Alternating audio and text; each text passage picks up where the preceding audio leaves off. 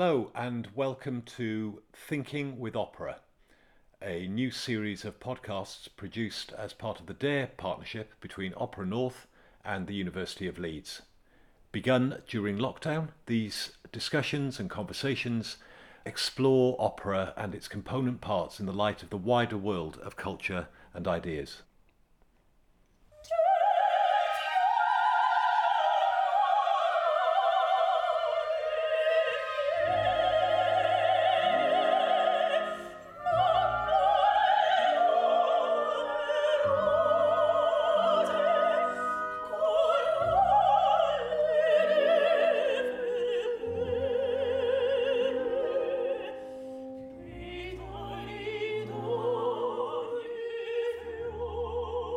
I'm Dominic Gray, I'm Director of Projects at Opera North in Leeds, and I'm here today with Professor Griselda Pollock to talk about life, art and opera.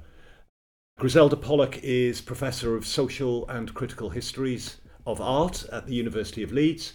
She is Director of the University's Centre for Cultural Analysis, Theory and History, known here as Centre Cath. And significantly this year, Griselda was awarded the Norwegian government's very prestigious Holberg Prize for her internationally recognised contribution to research and understanding. Professor Pollock's books include, significantly very important when it emerged onto the scene, the book Old Mistresses, Women, Art and Ideology, back in the early 80s. In the end of the 90s, she again produced a significant intervention into art history with Differencing the Canon, Feminism and the Histories of Art. And then most recently, in 2018, she published her book Charlotte Salomon and the Theory of Memory. It's been one of my huge pleasures over the time that I've been at Opera North to work with Griselda and the Centre Cath on a range of projects, seminars, conferences, usually taken, inspired by themes taken from opera, operas that Opera North has been performing at that time, but expanding out from those starting points to include the visual arts, cultural theory, film, and psychoanalysis. Interestingly, despite the range and eclecticism of the projects that we've done together, we always seem to return to the question of violence and how violence, and often sexual violence, is represented in different art forms, how it's thought about and how it's performed, and what the implications are of performing acts of violence in theatre or opera. Griselda, there's a quote from the actor William H. Macy where he's talking about violence in film, and he says, "It started with The Godfather, this operatic violence." I wondered what you thought about that phrase, operatic violence. Hello, Dom, and thank you very much for inviting me to participate in this wonderful project of keeping opera thinking alive in our present circumstances. I want to respond to your question in a slightly roundabout way, if you'll allow me, because Please do. Macy seems to be blaming opera for the kind of violence, the extreme, almost bloody violence that we saw in that trilogy of Godfather films. And I want to unpick this idea of violence by going round the houses in a slightly different way, looking at different levels. So first of all, I just have to say I'm not a musicologist, and I'm not a musician, and I'm not a singer. I just come at this as someone who loves visual art, film, cultural studies, and opera. So what I do in my approach is to ask, what do things mean? What specific art forms, visual, cinematic, literary, music, what are they doing? And I also want to see how culture represents the world to us, and then who are we when we receive it? So there's a number of things going on there. And I like to find the links between the things that people revere as high culture and therefore think you can't ask those tough questions of, and the more widely consumed and loved popular culture, which people don't recognize as actually having a conversation across the high and the low. And they're never very far apart. So I want to kind of play them off against each other.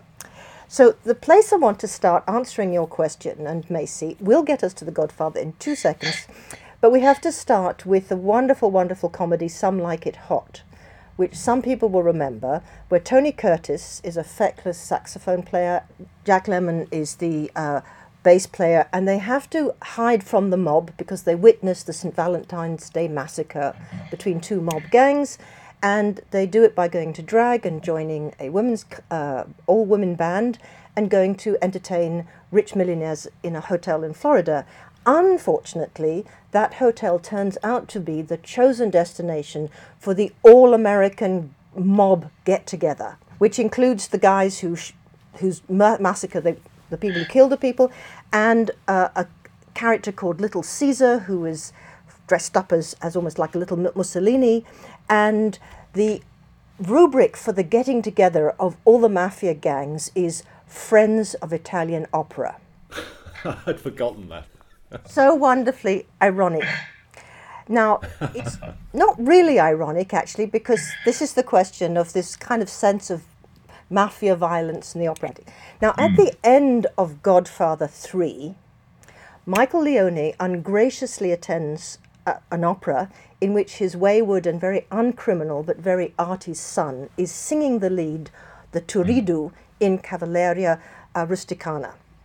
Now, during the performance, as we're watching it, a series of murders of Vatican personnel is being carried out by Michael's henchmen, and Mascagni's music plays across these falling bodies that interrupt what we watch on the stage. But at the very end, the party leaves the opera, descend the grand staircase, and Mascagni's music comes into play just as a priest tries to kill Michael and actually shoots his beloved daughter. So we have a perfectly operatic ending. A whole group of people on this great stage set of the staircase and the pillars, the men in black jackets, the mother screeching in distress and holding the body, the lifeless body, to her. And then Michael picks up the body and rocks with it and finally opens his mouth in this almost 2-minute long wordless scream before he suddenly howls. But over all this, Coppola played the intermezzo.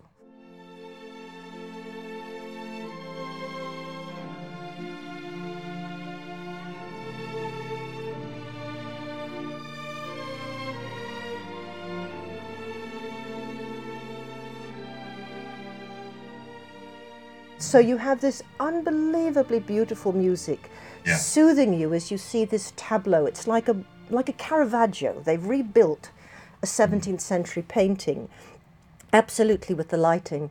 And then the music follows us until we then slip to Michael sitting in a lonely chair. Now it's the old Michael who is going to fall into, sort of literally die in front of us. The hand will drop, the chin will drop, and then he falls off his chair. And we're lulled into this sense of the lyrical ending of this terrifying, vicious criminal man and his life as he dies, and that's the flashback. So it's a sort of already there a complicated series of things, this relationship between criminal violence, the opera stories, and of course in this case Turidu is the one who dies, and in opera usually it's the woman who dies, and that's the one. Now the Friends of Italian Opera came back to me because, rather tragically, my brother died quite recently, and during the eulogy his wife said that he was, amongst many things, a lover of Italian opera. And I thought, I went to the opera quite often with him, but only Italian opera, and what did he like? And it reminded me that my first experience of opera was to be taken shortly after my mother had died by my brother to the Royal Opera House, Covent Garden, to see Tosca, performed by Maria Callas as Tosca and Tito Gobbi as Scarpia.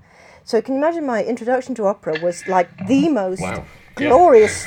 I mean, if you don't like opera after having that beginning. Yeah. And obviously Scarpia is a sort of prototype for Mussolini and for the kind of mafia bosses.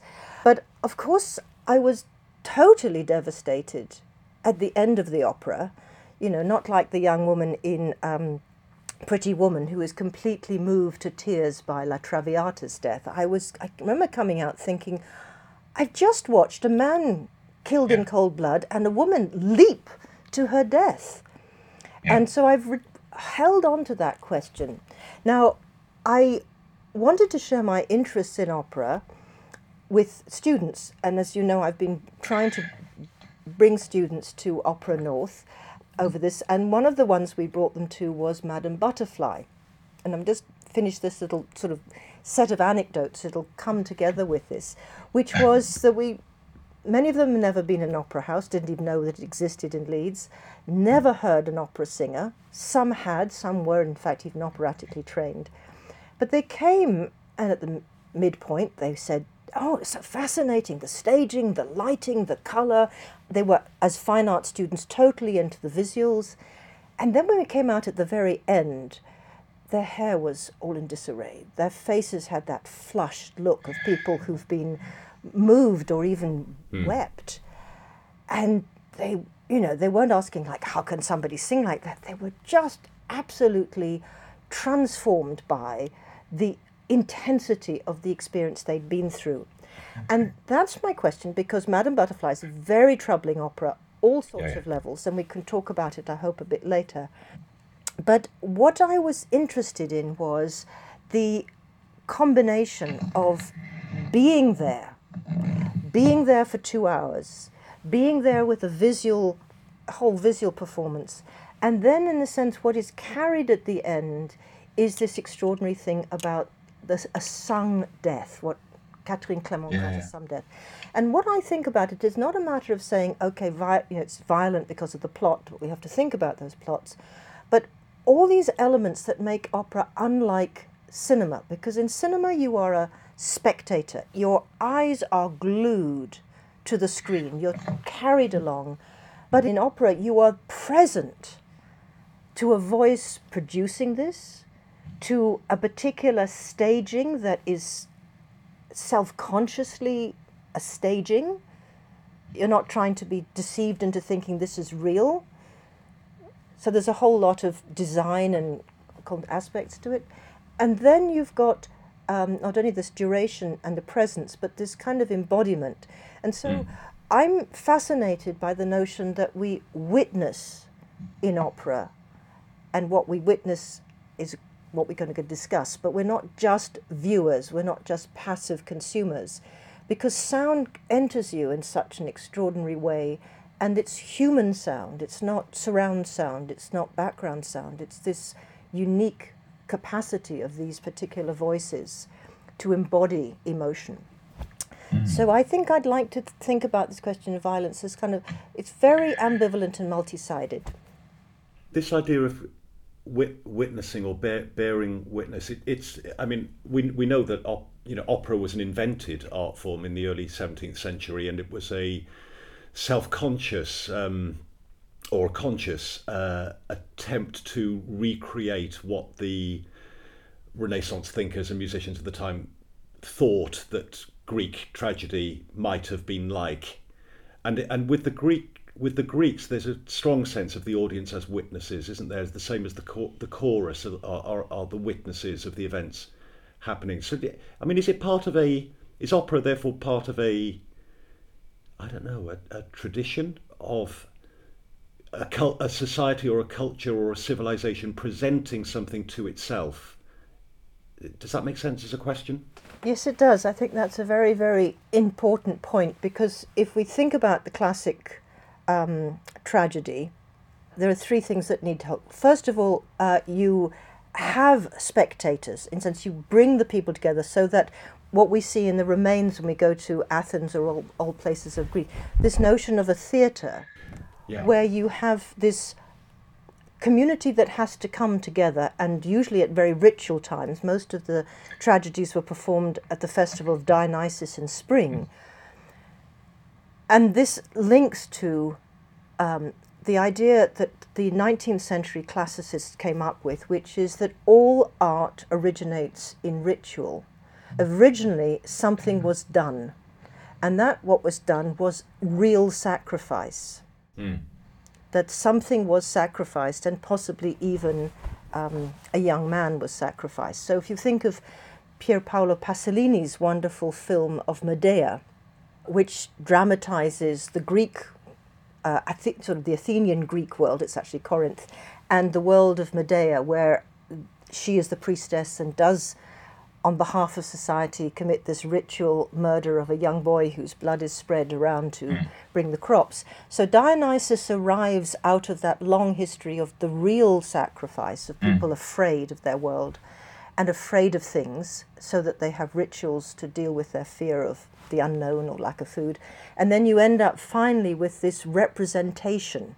So drama comes from the word dromenon, which dromenon means to have done. And drama involves this sort of sense of the deed. But you become, the people don't participate, they now watch. And then these masked characters would come, the gods would come and play out the drama. And then you, as you say, you have the chorus, which is the interim, the intermediaries. But I think the thing that happens with opera is the gods maybe do in 18th century opera swing around on these fantastic machines that we can sometimes see in opera history, but there's a more direct encounter, and the closer we come to modern times, the more intense that being literally there witnessing, rather than be having the mediation of the chorus saying, now look at the gods say. And people in classical Greek were obliged to come to the theatre because this was, as it were, the ritual of retelling things and teaching them the fury of the gods. Obviously that gets taken up in the court operas, and I want to come back to the original one, Daphne, if we can have time in the course of this to talk about it, because that does relate to the visual arts and all of that culture at that particular point. But by the time we get to the lovers of Italian opera, as it were, the friends of Italian opera, we've done something very significant, which is that we've shifted from a general sense that we have to sacrifice something in order to be safe in the world, which was usually a man or a male animal. And what is sacrificed repeatedly in 19th century opera are women. And that really has turned us round the corner from anything that the classical figures have. And the only one who kind of comes across from the classical to us is Antigone. So I think there is a line into some of the 19th century operas. So we get to the 19th century, we get to Puccini, we get to Madame Butterfly. I want to come back to your students and how they felt. Did they feel that they'd been witness to something? I don't think they would have articulated it in that way. And that's why in sort of not teaching about opera, but making opera part of people's exploration of cultural forms took us in three directions. We did a session with your singers. So we literally took them backstage and we brought them into the opera house, and we did exercises and we taught them the humming chorus, because that's the most bizarre bit of opera because you sing it with your mouth closed. So they kind of experienced that. And then what they were so fascinated by was they looked into the costumes and they looked through the sort of staging things. And we then did actually do another one about your Tosca performance, and we had the costume designers come and talk to us about that. So they were very, very interested in all the visual stuff that they could do and something of it. But then we did a whole set of sessions with them about voices, and that did begin to make them think, because we did something about Farinelli, the castrato. We looked at ideas about the different voices in opera and how they gendered themselves, etc. And then that you could come back to this, bringing these two things together. What happens when what you're seeing on stage, whether it's Tosca or Madama Butterfly or Violetta in La Traviata, that it is the soprano singing. It's the sung death of women. That's where Catherine Clément comes in. I think she is this writer about this wonderful book where she's in a position similar to myself, which is, I love opera. I get completely compelled. The students, like the students, we come out. I watched a bit of Madama Butterfly this morning just as I was thinking about this, and I wept again. On a recording, there was I weeping again, and we go through that, etc. But at the same time, we are witnessing over and over again this particularly powerful killing by the plot of a woman.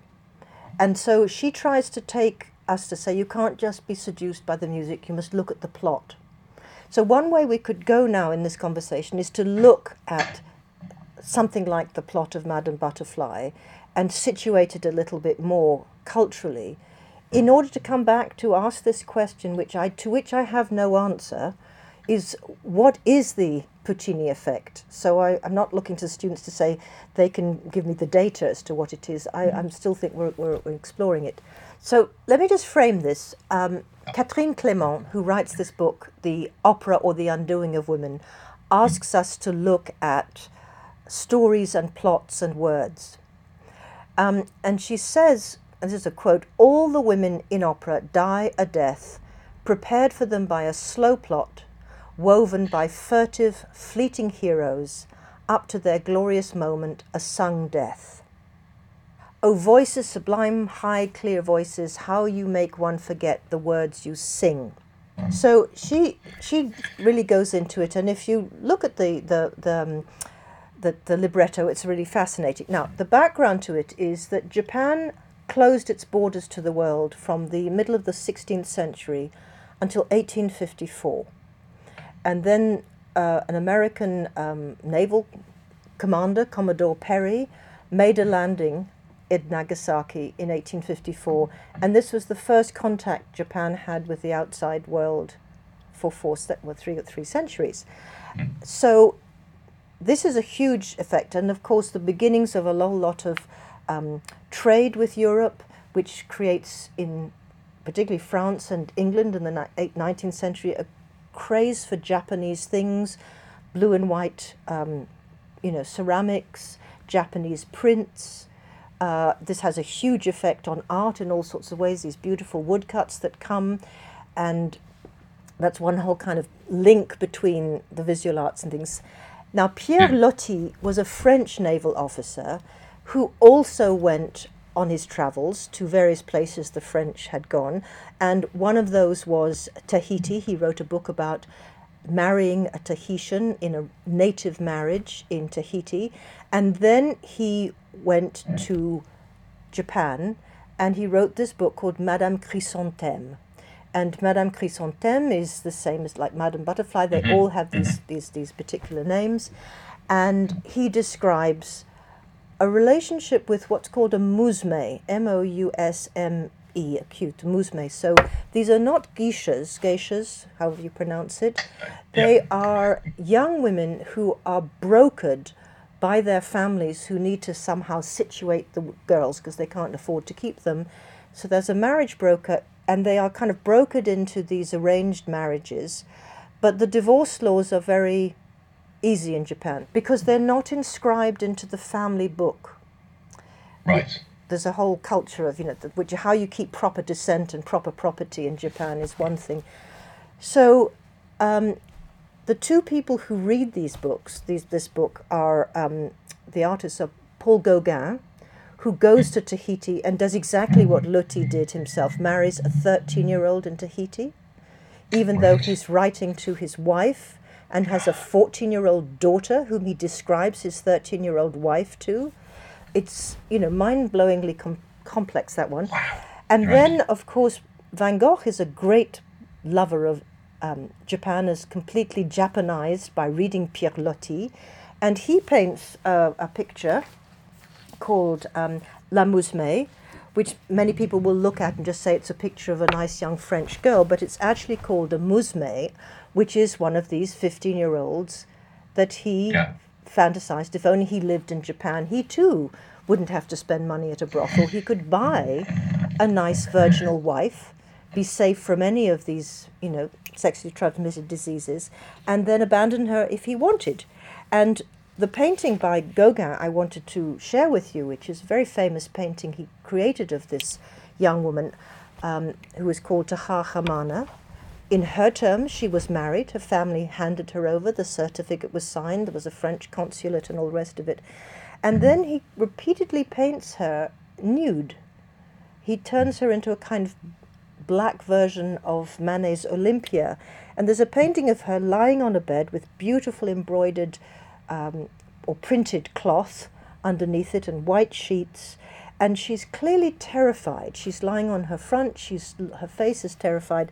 And behind her is a strange, dark, shrouded, dark-covered sort of figure, which is possibly a sculpture, possibly a person, possibly a figment of her imagination as a image of a night spirit that's terrifying her. And it's this very complicated image of kind of, I suppose, pederaphilic eroticism combined with kind of folkloric study about, look how quaint this person is, she's afraid of the spirits of the night. This is considered a highly prized, wonderful Gauguin painting, but behind it lies something which is troubling, just as this other picture by Van Gogh of a young woman, she's actually a French woman, but dressed to look like a young 15-year-old. So in the visual arts, I can say, once I situate it in context, here is something that troubles me about what I've been asked to look at and accept under the name great artist Gauguin, great artist Van Gogh, and not question. Now, is that the same as what Puccini has done? Now, Puccini obviously saw a play based on Madame Chrysanthème, and we know it says he decided immediately to write an opera. Now, why did he need? The book is there, the story is there, a play has been made. So what did Puccini do to make it an opera? What is the operaticness? Does it repeat, in some sense, a kind of what we would consider a sort of semi-criminal misuse and abuse of vulnerable young women's bodies? Racist, because these Europeans go and say, we can play with their customs, marry their daughters, abandon them, and Porta Jimena was given syphilis by Gauguin, and her son, I think, also had it, the son she had with him, who was never acknowledged by Gauguin. So all these things would give us real sort of moral scruples now. But is that what happens in Madame Butterfly? And why I was watching it this morning very much in this in mind, and two big scenes I was looking at. One is the sort of the staging of the love scene at the beginning. So the one I was watching is the Anthony Minghella one for the Metropolitan. And you have this huge, huge stage, all very open and with these designs. And it's choreographed so that these two figures, both in white, Pinkerton and Butterfly, are moving around there. And you're very conscious that here is a fully grown adult man, and they ask how old she is. She says, I'm 15. And she's 15. And she's been forced into this sort of slightly not prostitution fully, but in this slightly dishonorable situation because her father fell out with the emperor and had to commit harikiri on his request. So they've fallen into poverty, and everything about her is imagining that this is her rescue. And the way that the counterpoint of he's burning with desire, so you have this real sense of masculine passion for this, but all the language, as in the Lottie and in the music, is that she's fragile, she's like a little doll, she's like a little flower. So if you pause and think about it, you're already thinking there's a kind of profound conflict between the tenor and the strength of him and the soldier and the young man full of his desire aroused, and that you're watching him slowly bring her into the sense where she has to give herself. But she gives herself in love and hope to sex, because that's all he wants, right? And that is going to be shown to us because she remains in her own moral universe, and he doesn't.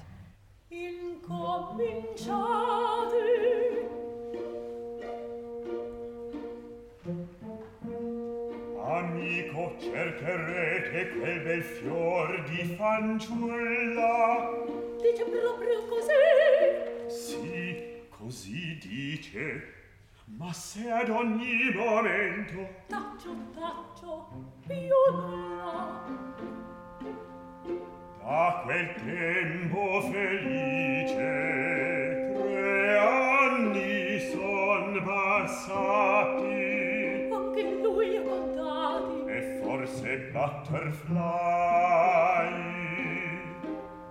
non mi rammenta più. Non lo rammento, Suzuki, dillo tu. Non mi rammento più.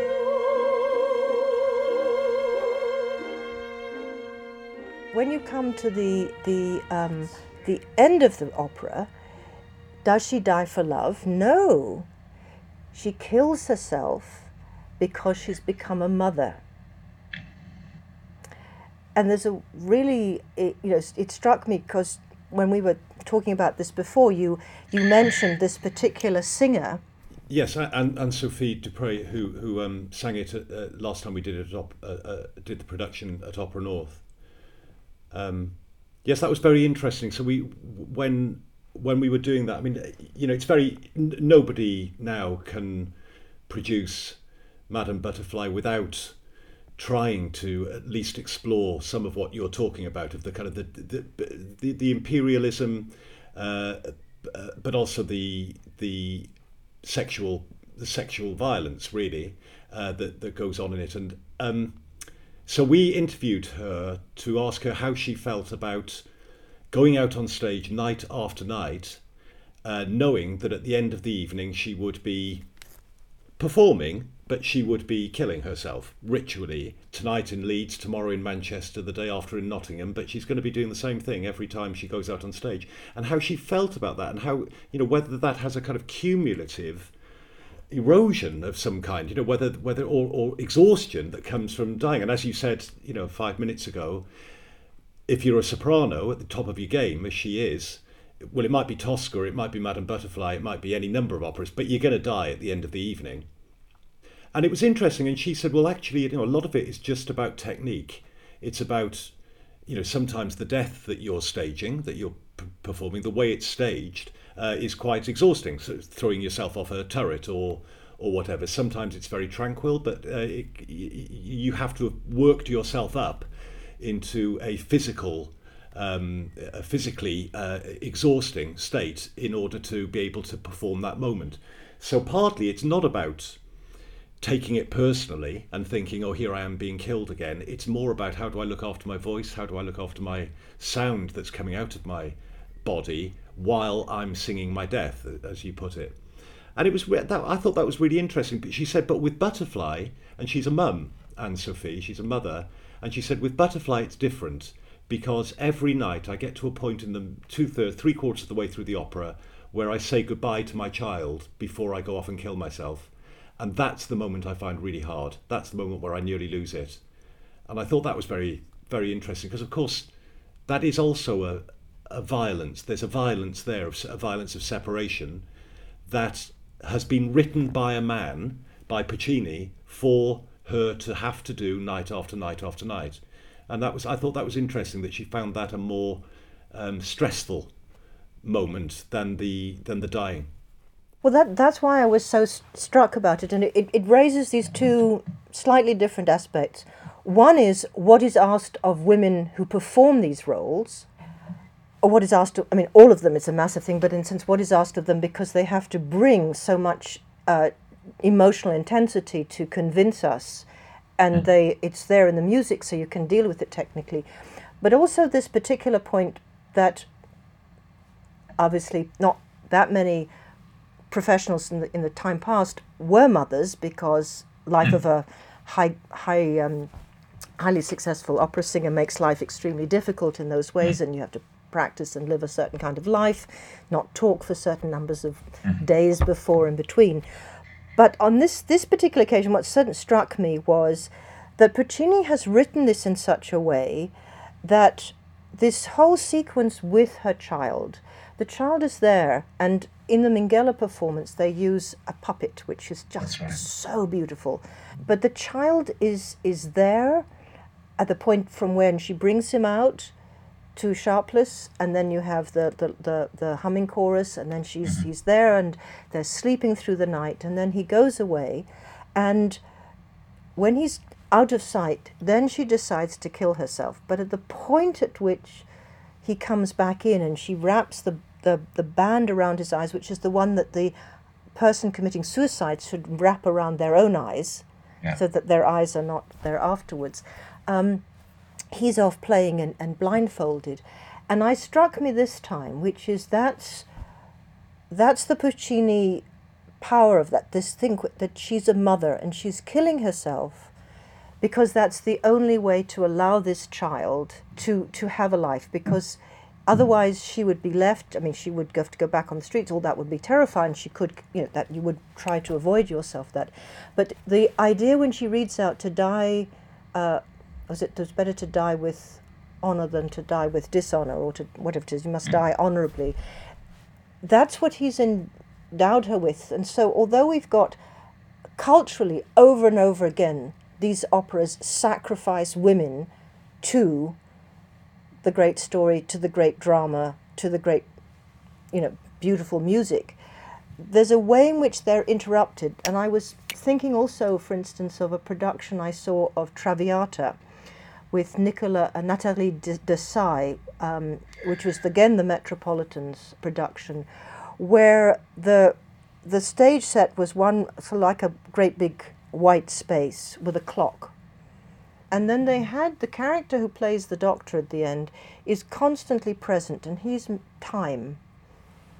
And the final scene, or the introduction to the final scene, is this desolate figure of Violetta walking very slowly across the stage towards time and sitting down. Right. It's as if, this whole question of her death.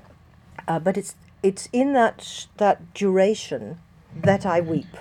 So that's because I got kind of interested in when do you weep, at what do you weep, not just at the end, but at certain things which actually are given to you in time.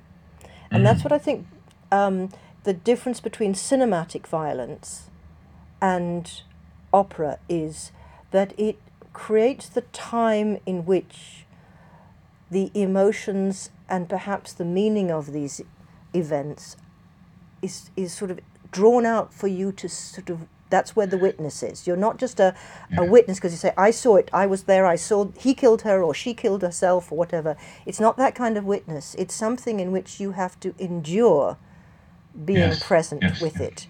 And if you then close it down and say, oh God, that was wonderful, didn't she sing beautifully? Oh, she did it so much better than so-and-so. I've seen so many. I mean, a lot of opera buffs inure themselves to what they experience by this accumulated knowledge that you trade with each other about recordings and qualities of voices, and oh, she's a bit off tonight and all those, as opposed to allowing themselves to what I call self-fragilize. And if you fragilize, that's when you begin to ask these questions. So I'm not tutting at opera saying, look, you keep killing women. I'm saying I observe that this opera form arrives at that point, and what does it do with it? So let me give you one other example that takes us right back to the beginning of opera. We think the first opera was called Daphne, although officially the one that survives is Eurydice, 1600. But in 1597 there is a trace that this opera Daphne was composed in the court of Mantua. I've written a lot about a statue by Bernini. Bernini is the greatest early 17th century Baroque sculptor. Very young man in his 1620s. He just does things with marble that astonish you, right? And one of the most astonishing things, he's commissioned by Cardinal Scipione to do an Apollo and Daphne. Now, the story of Apollo and Daphne is that Daphne has forsworn anything to do with men. She doesn't want to have anything to do with men, does not want to be married. She's the daughter of a river god and an earth god. But the sun god Apollo spies her one day and burns with desire, because he's very hot. And he pursues her, and she calls out. Now, in various versions, she calls out to her father, or she calls out to her mother, and either mother or father responds by encasing her in bark and turning her into a laurel tree. And the laurel becomes then the wreath that you find on Apollo's head and is given to the Olympic athletes as the crown for their victory. So Bernini creates a sculpture which is in the round, and you can approach it in different ways. We think originally it was positioned in such a way you would come into the room and you would see the running feet of this god. He's a lovely sort of flowing figure, young man, very beautiful, Apollonian beauty, not big and hefty, but a beautiful, elegant, who is running, and you see his garments flowing. You have the feeling of the race, the speed at which he's going. And then as you move round, you begin to see a female figure who curves beautifully up. Her arms are up to the left-hand side, her face is turned to the right. And then as you come down, you begin to see that rising up from below, enclosing her body and having just reached her sort of her stomach, is this bark, and then her toes are turning into to branches, and her fingers are becoming branches, and her head is turned and her mouth is open. So, by one accord, we could say she's calling out, "Mother, Father, save me!" And then I thought to myself, what about the proposition that she's singing? Because Bernini was a great passionately follower of opera, went to all the Monteverdi operas, was performing, was involved in it. And what would it be for me to read the sculpture in what I called a reparative mode, to read it not as another instance of my paranoia. There it is, look what's happening. There's a story of rape. Rape is at the heart of all these, all Ovid's stories, all the metamorphoses. How did we get Europe? Zeus turned himself into a bull and raped Europe, Europa. All of the great stories are a dramatic story of patriarchy taking over the older culture that was women-centered. So this is a story of rape, but it's forestalled. It's forestalled because someone rescued her, but also what would it be if that were sound? So I imagined the Daphne opera. Where would I be at the end of it in emotional terms and in sense compassionate and even moral and ethical terms had I had to listen to her call? Had I been centered emotionally in her, even to be in her suffering, rather than to have been aligned as the original entry point was to think, oh, look, there's Apollo, he's after his prey, he'll get her, right? But as we turn around, and when I first saw this sculpture in Rome, I walked into the room and immediately met Daphne, and I gasped, right? I literally, and I that's why I thought to myself, what is that? My body literally spoke back to this as a, which is like that intake of air that they've borrowed for The Godfather. They know about this, where, Michael Leone is gasping and not things, and then out would come the lyrical truth of what culture has done to her. So that's what I was trying to balance out. The plot is complete rapishness, although he's frustrated. But if you read it reparatively, we draw from this culture something that's important for us to draw on, to not be seduced by aesthetics into accepting the normalcy of it, but to feel absolutely anguished, as I do with the end of Madame Butterfly. This is a woman who loved her son, loved this man in trust, and ultimately realizes that she has to disappear for anybody to be happy. And it's not just that she's sacrificed by culture, that is for sure, but she is the subject of that act, and then we have had to confront that subjectivity. That's fantastic. That's really, really helpful for me. I'm understanding it. There was a phrase you used in the piece on Front Row last night where you talked about interrupting the aesthetic gloss of opera, and how, it's such a hard thing to do. As you say, it's kind of the way that opera has become part of the culture is that people do accumulate productions. So you see Madame Butterfly 5 times over over 10 years and compare them and build up that accumulated knowledge of it. But how to get back to that gasp that you were just describing when you saw the Daphne sculpture? How do we get back to the horror, really, of what we're being shown sometimes, and respect it as being unacceptable? We to look at the unacceptable through fresh eyes and say and be able to to recognize what we're looking at, and not to get seduced by the music, but to somehow work with the music to further reveal the horror. That's really hard and makes opera really exciting, I think. I think what you were saying about time, I think about a lot with opera. That, I always use the analogy, I don't think there is an opera that does this, but with opera you could have somebody pull the trigger of a gun, and before the bullet has hit its target, have 3 hours of music and narrative and story and complexity. And because opera can suspend that moment between the bullet leaving the gun and finding its target, opera lives there.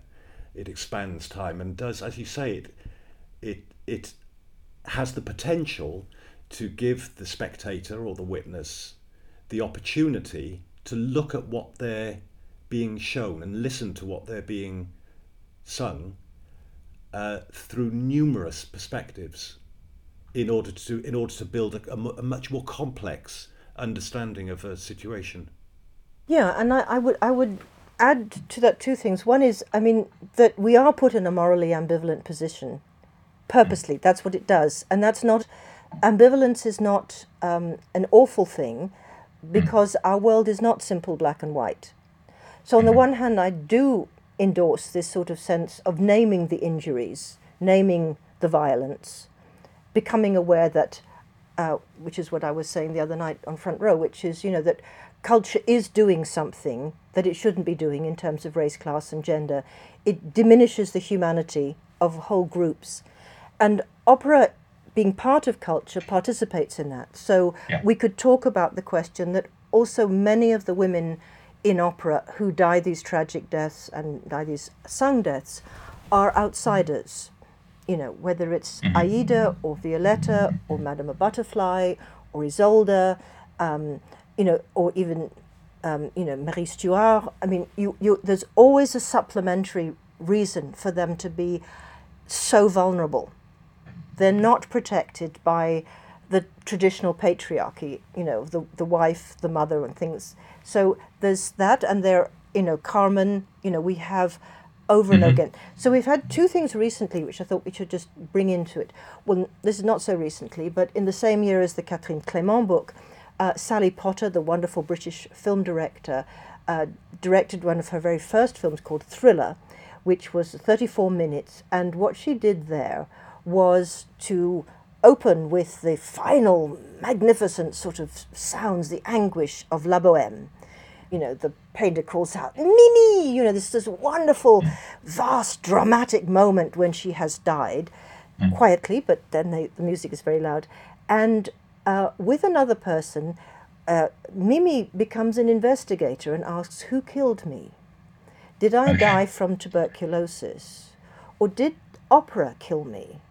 Is it the culture of which opera is the instrument or symptom that I died? Why must I die? So that's a very strong statement, asking the culture, why do you glory in the deaths of women, when traditionally sacrifice was never of the female?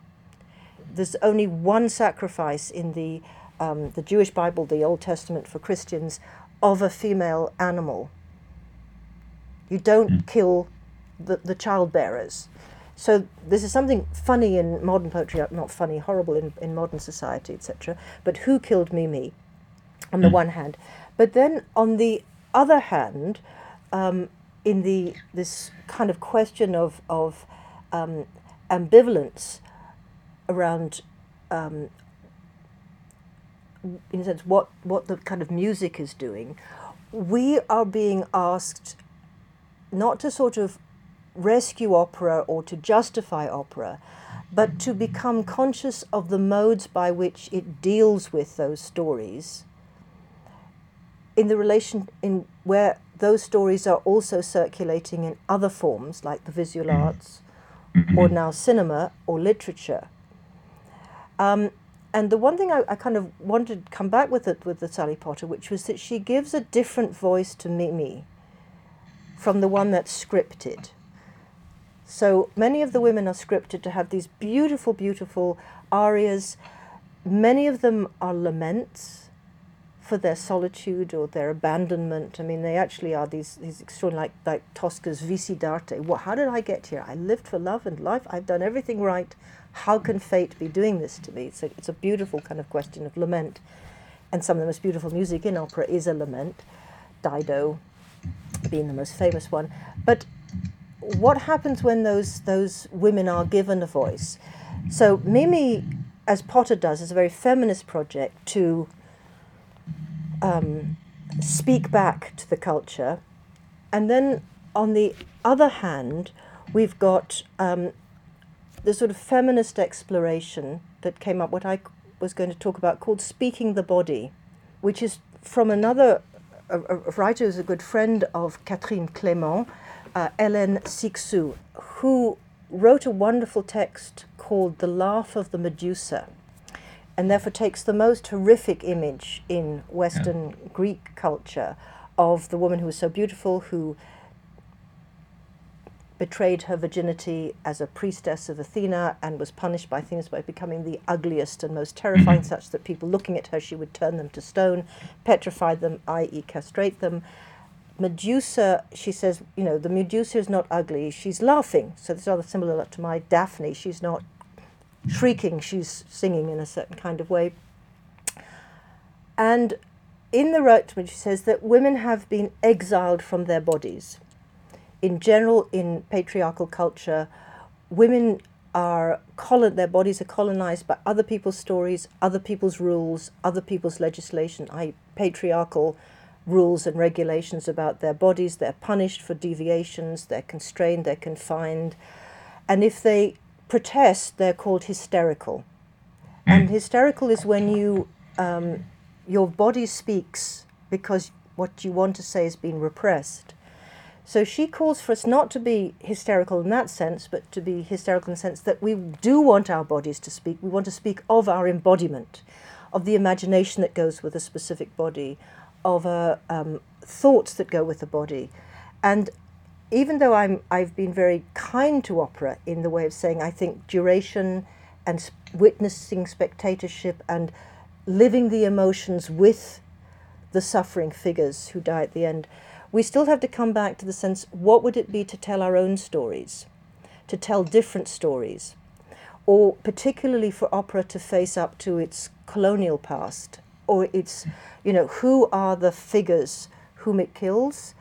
They're always socially deprived, they're always vulnerable because they're foreigners or outsiders or other, and they suffer exquisitely and speak suffering powerfully, which can become both seductive and critical, but we don't have enough voices. So my project at this point is I'm wanting to commission operas, and that was the project we had in mind, about going into the world and asking young people about their experience of the representation of violence, what do they see in their world, and what do they experience in their world? And could this generate stories that new librettists and new musicians could take up in order to write stories which use the power of opera to both hold the mirror up to society, but also it's this affecting.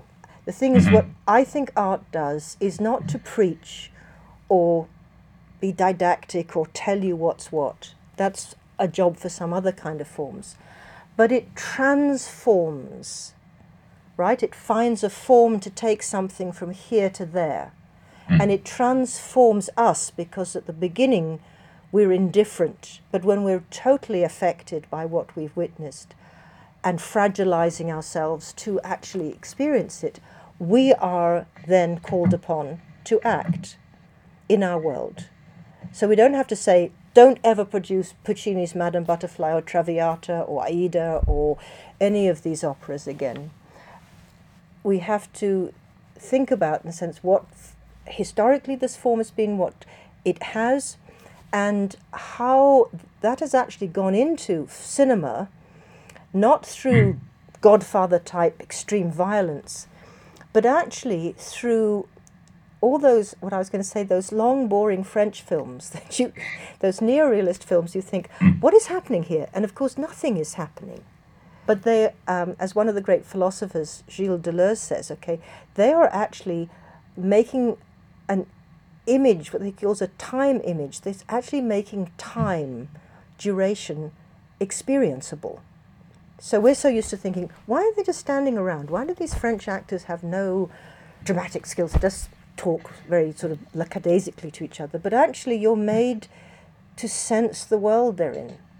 And ironically, therefore, the least hot and the least violent and the least realistic cinema is much closer to this deep sense of using time and using situations in the world. And so some of those neorealist films, and mostly European ones, etc., are actually, I would say, the inheritors of certain aspects of operatic time.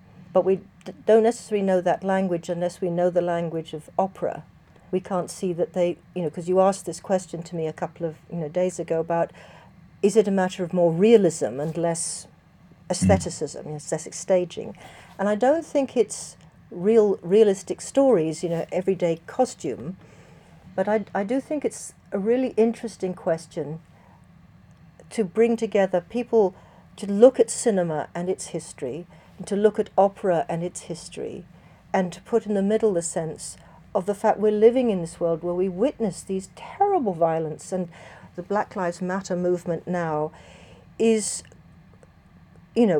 calling for the capacity, calling on people to say they have no capacity to see this ever again, because they've been made to see it. It's been normalized. It's a different form of aestheticization that comes through television. And they're saying we must never, ever see this again. We refuse to witness it again. We refuse to absorb the mourning and the grief that goes with it. We refuse to tolerate the inhumanity that it represents. But how would we transform people effectively so they desire humanity to be safe rather than to be excited by someone else dying? And I think that operas that we've been talking about hover on that point. Just, that's why I say it's the ambivalence of it, the moral ambivalence of it is what's interesting, not for me to say, oh, it's violence and it kills women. Clement was quite right, it does, pay attention. But staging, time, the kind of position we're in, and then discussion, thinking with opera, not just consuming and chalking it up. Thinking with opera. I think maybe that might be the title of the series. I think thinking with things, thinking with art, thinking with cinema, thinking with opera, is not just thinking about it and judging or interpreting or consuming or approving, but really enabling these art forms to make the bridge between the kind of the political world that we live in and the sort of cultural forms. But it's what I can't kind of call it, it's this sort of moral, ethical aestheticness of our humanity that needs to be mobilized. So if I could just end on one thing about one of the people that I've thought with, Adriana Cavarero, who is an Italian feminist philosopher who thinks about violence through classical themes and literature and art very closely. All of her examples come from that because she says they're already thinking it. It's not she applies sort of Plato and Aristotle to. She says these myths are already forms of thinking, not kind of rational thinking necessarily, but forms of thinking. And that question of thinking with something in order to recognize that cultural forms are complex thinking, which involve the emotions and ourselves and our affectivity and our ethics, as well as the possibilities of staging and performance. So we've looked at what does it do to the bodies who perform, what does it do to us who witness, what is it, this transaction between us through sound and music, the voice, the embodiment, and the story. And it's for that reason that opera, I think, really does offer itself to be decoded, to be unravelled and thought with, if we can, in a sense, rescue it, like our art history, from misassumptions about it as an art form because of the social classes and the cost involved in it, so that it has been deprived people. So I think this idea of engaging young people who live a world of violence and difficulty and witness what's happening into something that could feed into new operas still remains a very interesting project. You've been listening to a Thinking with Opera podcast, produced by Opera North and the University of Leeds. For more information and further reading on the subjects discussed, you can download the accompanying notes. Visit operanorth.co.uk for more audio and video streaming and the latest news and performance details.